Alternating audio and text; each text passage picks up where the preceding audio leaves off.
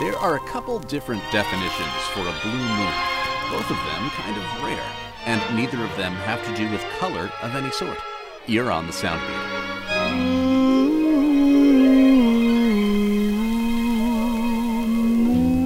So the most common definition of a blue moon is a second full moon in a month. As the moon orbits around the Earth every 29 days or so, those extra days in a month accumulate. As such, every 2 or 3 years, we get an extra full moon slipping into a calendar month. There's also another definition for a seasonal blue moon.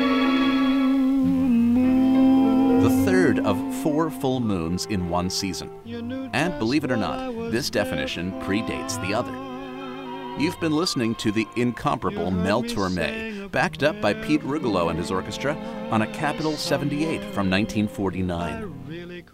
Blue Moon was never a rarity when Mel sang it. Indeed, it was one of his signature songs. And then there suddenly appeared before me the only one my arms could ever hold. Listen to more episodes right now at soundbeat.org. Soundbeat is produced at the Belfer Audio Archive, Syracuse University Libraries. I'm Brent Barry.